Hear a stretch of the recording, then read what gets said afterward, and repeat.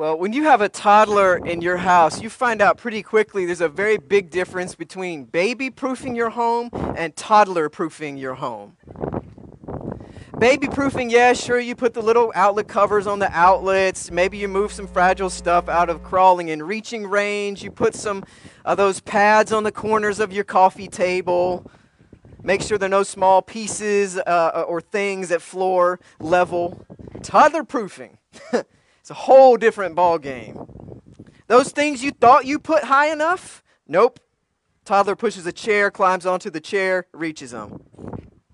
Those things you thought weren't that fragile and probably wouldn't break and surely wouldn't be enticing enough to want to play with, so you didn't need to put them away. Nope. They become toys somehow and, in fact, are breakable. Those snacks you put on the pantry, on the highest shelf, nope. Toddler will climb the shelves and get to them.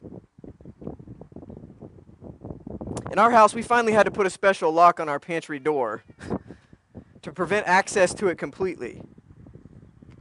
If you didn't know someone had a toddler and you went to their house, you might wonder what in the world was going on with some of their decorating choices, object placement, or hardware accessories. But there's more there than meets the eye. A toddler determined to get to the places and things that we think are locked, hidden, and secure. They will show up where they want to show up, regardless of what stands in their way. You know, it's a lot like that with the risen Christ, too. Fear, locked doors, doubts, but there's more there than meets the eye. Because with every locked door, living in fear, wrestling with doubts person, there is the risen Christ who has a habit of showing up anyway, determined to get in and have us. Let's pray. God, open our hearts and minds to your word for us this day. We pray that it would take root there, grow us, transform us so that we might bear fruit for you in your kingdom and live as your Easter people. So we pray through Christ our Lord. Amen. Our scripture reading this morning comes from the Gospel of John, continuing with resurrection accounts of Jesus, beginning with verse 19. It was still the first day of the week. That evening, while the disciples were behind closed doors because they were afraid of the Jewish authorities, Jesus came, stood among them, and said, "Peace be with you." After he said this, he showed them his hands and his side. When the disciples saw the Lord, they were filled with joy. Again, Jesus said to them, "Peace be with you. As the Father sent me, so I am sending you." Then he breathed on them and said, "Receive the Holy Spirit. If you forgive anyone's sins, they are forgiven. If you don't forgive them, they aren't forgiven." Thomas, the one called Didymus, or the twin, one of the 12, wasn't with the disciples when Jesus came. The other disciples told him, "We've seen the Lord." But he replied, "Unless I see the nail marks in his hand, put my finger in the wounds left by the nails, and put my hand into his side, I won't believe." After 8 days, his disciples were again in a house, and Thomas was with them. Even though the doors were locked, Jesus entered and stood among them. He said, "Peace be with you." Then he said to Thomas, "Put your finger here. Look at my hands. Put your hand into my side. No more disbelief. Believe." Thomas responded to Jesus, "My Lord and my God." Jesus replied, "Do you believe because you see me? Happy are those who don't see and yet believe." Then Jesus did many other miraculous signs in his disciples' presence, signs that aren't recorded in this scroll, but these things are written so that you will believe that Jesus is the Christ, God's Son, and that believing you will have life in his name. This is the word of God for us, the people of God. Thanks be to God. You know, the more and more I read the Easter stories in Scripture, the more two things become clear. First, it's hard for people to understand, believe, and live like God raised Jesus from the dead. And second, the risen Christ keeps showing up.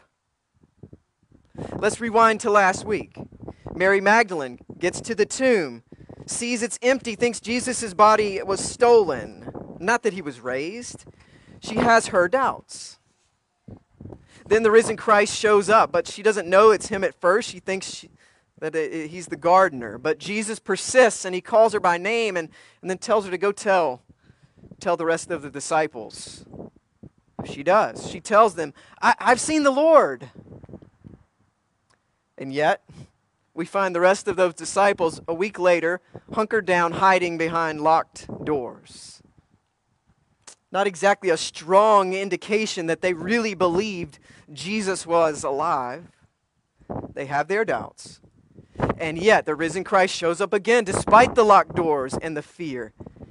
He stands among them and says, "Peace be with you," shows them his hands and his side, so that they can trust that not just that he is risen, but that he is risen. Of course, one of the disciples wasn't there, Thomas. And they tell Thomas the same thing Mary told them earlier. Hey, we've seen the Lord. Thomas says, stop with this delusional denial coping strategy. Unless I see his hands and his side, I'm not going to believe. He has his doubts. And then a week later, guess what? The risen Christ shows up again for Thomas and shows him his hands and his side. And Thomas can only cry out, "My Lord and my God." It's hard for people to believe God raised Jesus from the dead, and the risen Christ keeps on showing up. Thomas, doubting Thomas, right? As he's most often called. His name literally means twin, which is appropriate because maybe we're supposed to see ourselves in some way as his twin. Maybe we're supposed to see ourselves like all the disciples in this story. I mean, they have their doubts too. We've all got our doubts. They're just reflected in different ways. There's intellectual doubt, and there's practical doubt. The intellectual doubt is represented by Thomas. First century people were not scientists, but they knew that dead people don't rise to life. The whole idea runs counter to our expectation based on everyday lived experience. Intellectual doubt is the kind of doubt that focuses on claims that we might struggle to rationally grant as true. Jesus is risen from the dead? Really? Did that really happen? I mean, is that really verifiable? Is that really possible? There must be another explanation. Nothing like that has ever happened. It doesn't fit the paradigm of scientific method. We all experience this kind of doubt in our own ways, in different seasons in our lives, where we find it really hard to believe something about God or just God in general because we can't intellectually verify or process or wrap our minds around a particular claim or event. At least not in the same way we can see and prove that water when heated turns to steam, or 2 + 2 = 4. Add to all that the intellectual work Thomas was having to do to try to move on from the man he had followed for 3 years suddenly being crucified. Sometimes we struggle with that too. In our intellect, to make sense of God when we've experienced something traumatic and are trying to cope with it. But perhaps we forget too easily that this is actually a form of doubt that we see all throughout the gospel stories of resurrection. A Christian is someone who believes that God raised Jesus from the dead, yes, and yet never has this belief not been accompanied by some doubt. It's there from the very beginning with people like Thomas. At times, this kind of doubt can seem like a locked door that just will never open for people who are not believers. or a locked door that shouldn't be opened for people who consider themselves believers, because Christians aren't supposed to have doubts, right? Now, the other kind of doubt is practical doubt. The practical doubt is the other disciples hiding behind locked doors in fear. It's behavioral. Practical doubt might intellectually say or assent to the claim that Jesus rose from the dead, but the life bears no evidence of this. Mary told the disciples that she had seen the Lord. They may have believed her, but if they did, wouldn't you think they'd be living different? Wouldn't you think they would not be hiding behind locked doors, scared stiff, if Jesus conquered death? This is the kind of doubt manifests when a person lives as though Jesus did not rise from the dead. Their life bears no evidence that Jesus is alive. On the third day, he rose from the dead. We might recite in the creed, but then what difference does that make? Does it cause you to live without fear? To love more selflessly? To practice joy? To live with grace and not deserve? To embrace wider and more openly? To align priorities with Jesus' mission? The other disciples are behind the locked doors of practical doubt. And we often are too, as individuals and even as the church.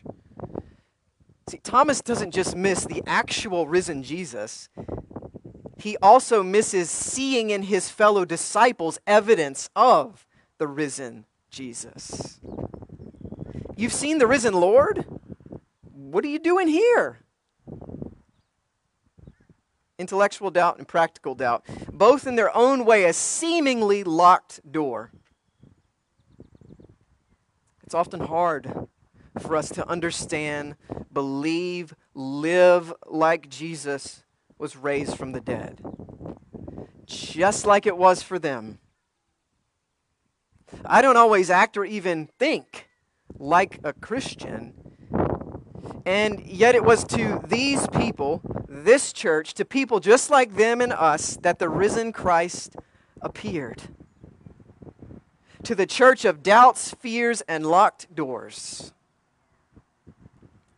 The good news, the hope, is that the risen Christ keeps on showing up anyway. He showed up behind the locked doors after the disciples heard the news from Mary. When Mary tells them about Jesus, are they overjoyed? Do they run to the garden to try to find Jesus? No, Jesus has to go find them. And he does. Even behind locked doors and practical doubt. The risen Christ shows up anyway, determined. When Thomas isn't there and they tell him the news, how does Thomas react? Is he overjoyed and comforted? No, he's intellectually skeptical. Another kind of locked door, one with demands and proof. But Jesus appears again behind all of this for Thomas.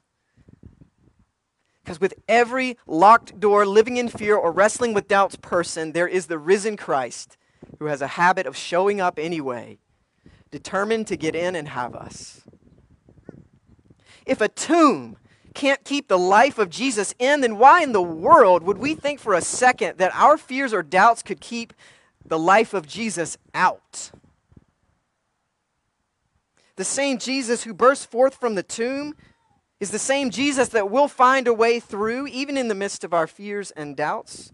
The Jesus who endured the horror and the pain of the cross out of love for us and bears the scars to prove it, is the same Jesus strong enough, loving enough to handle our doubts. Friends, the hope we have, the good news of Jesus' resurrection is not that we will see and understand and find the risen Christ as much as the risen Christ sees, understands, and finds us.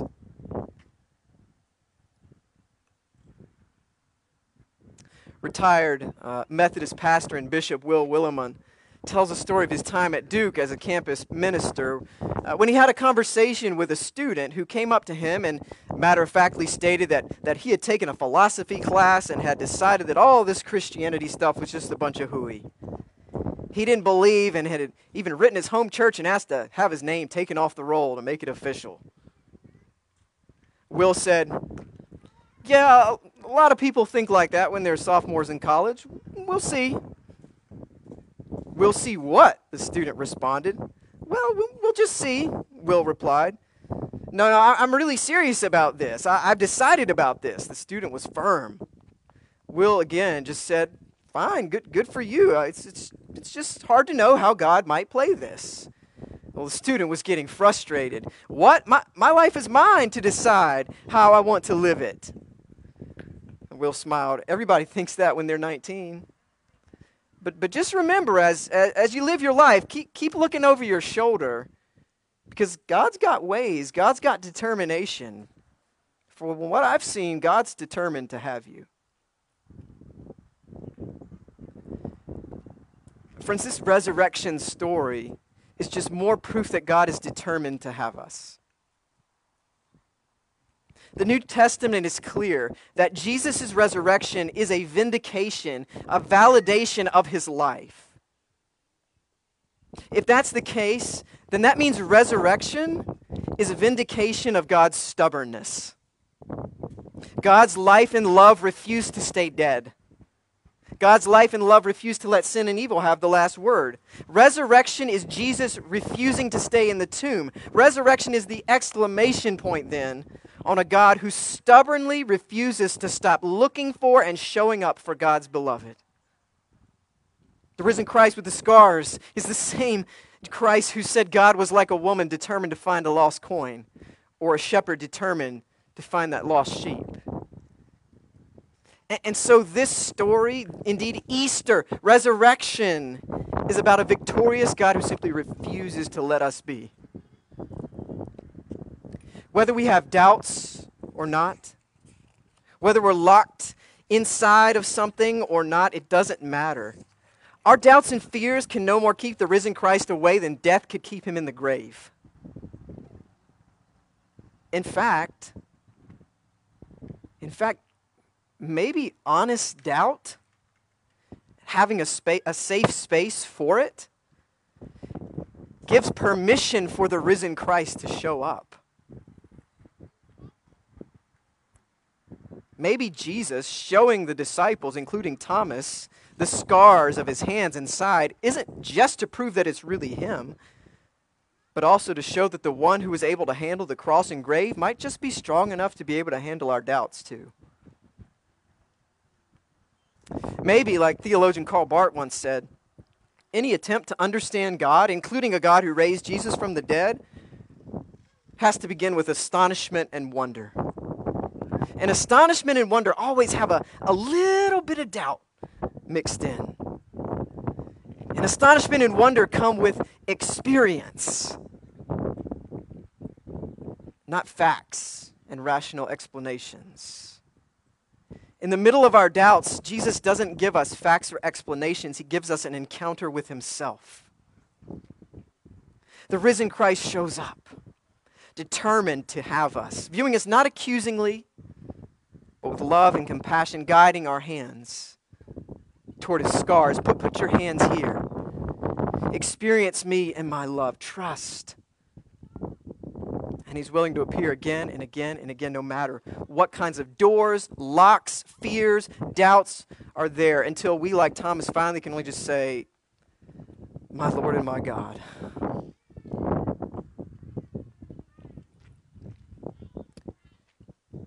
You've got your doubts. You've got your fears. Friends, Jesus keeps appearing. That's why you're here. Some way this scripture has been repeated in your heart and life. Or it's in the process of. Somehow the risen Christ has gotten through. Or is trying right now. That's our hope. Because you can't force belief any more than you can force resurrection. Both have a way of finding us. Toddler proofing a home comes with mixed results. Sometimes rather than being a deterrent, It's an invitation for a 2-year-old with determination. So be careful, because you can't Jesus-proof your life either. Fears, doubts, uncertainties do not make us Jesus-proof. In fact, they might even be an invitation for the risen Christ to show up again and again and again. In the name of the Father, Son, and Holy Spirit. Amen.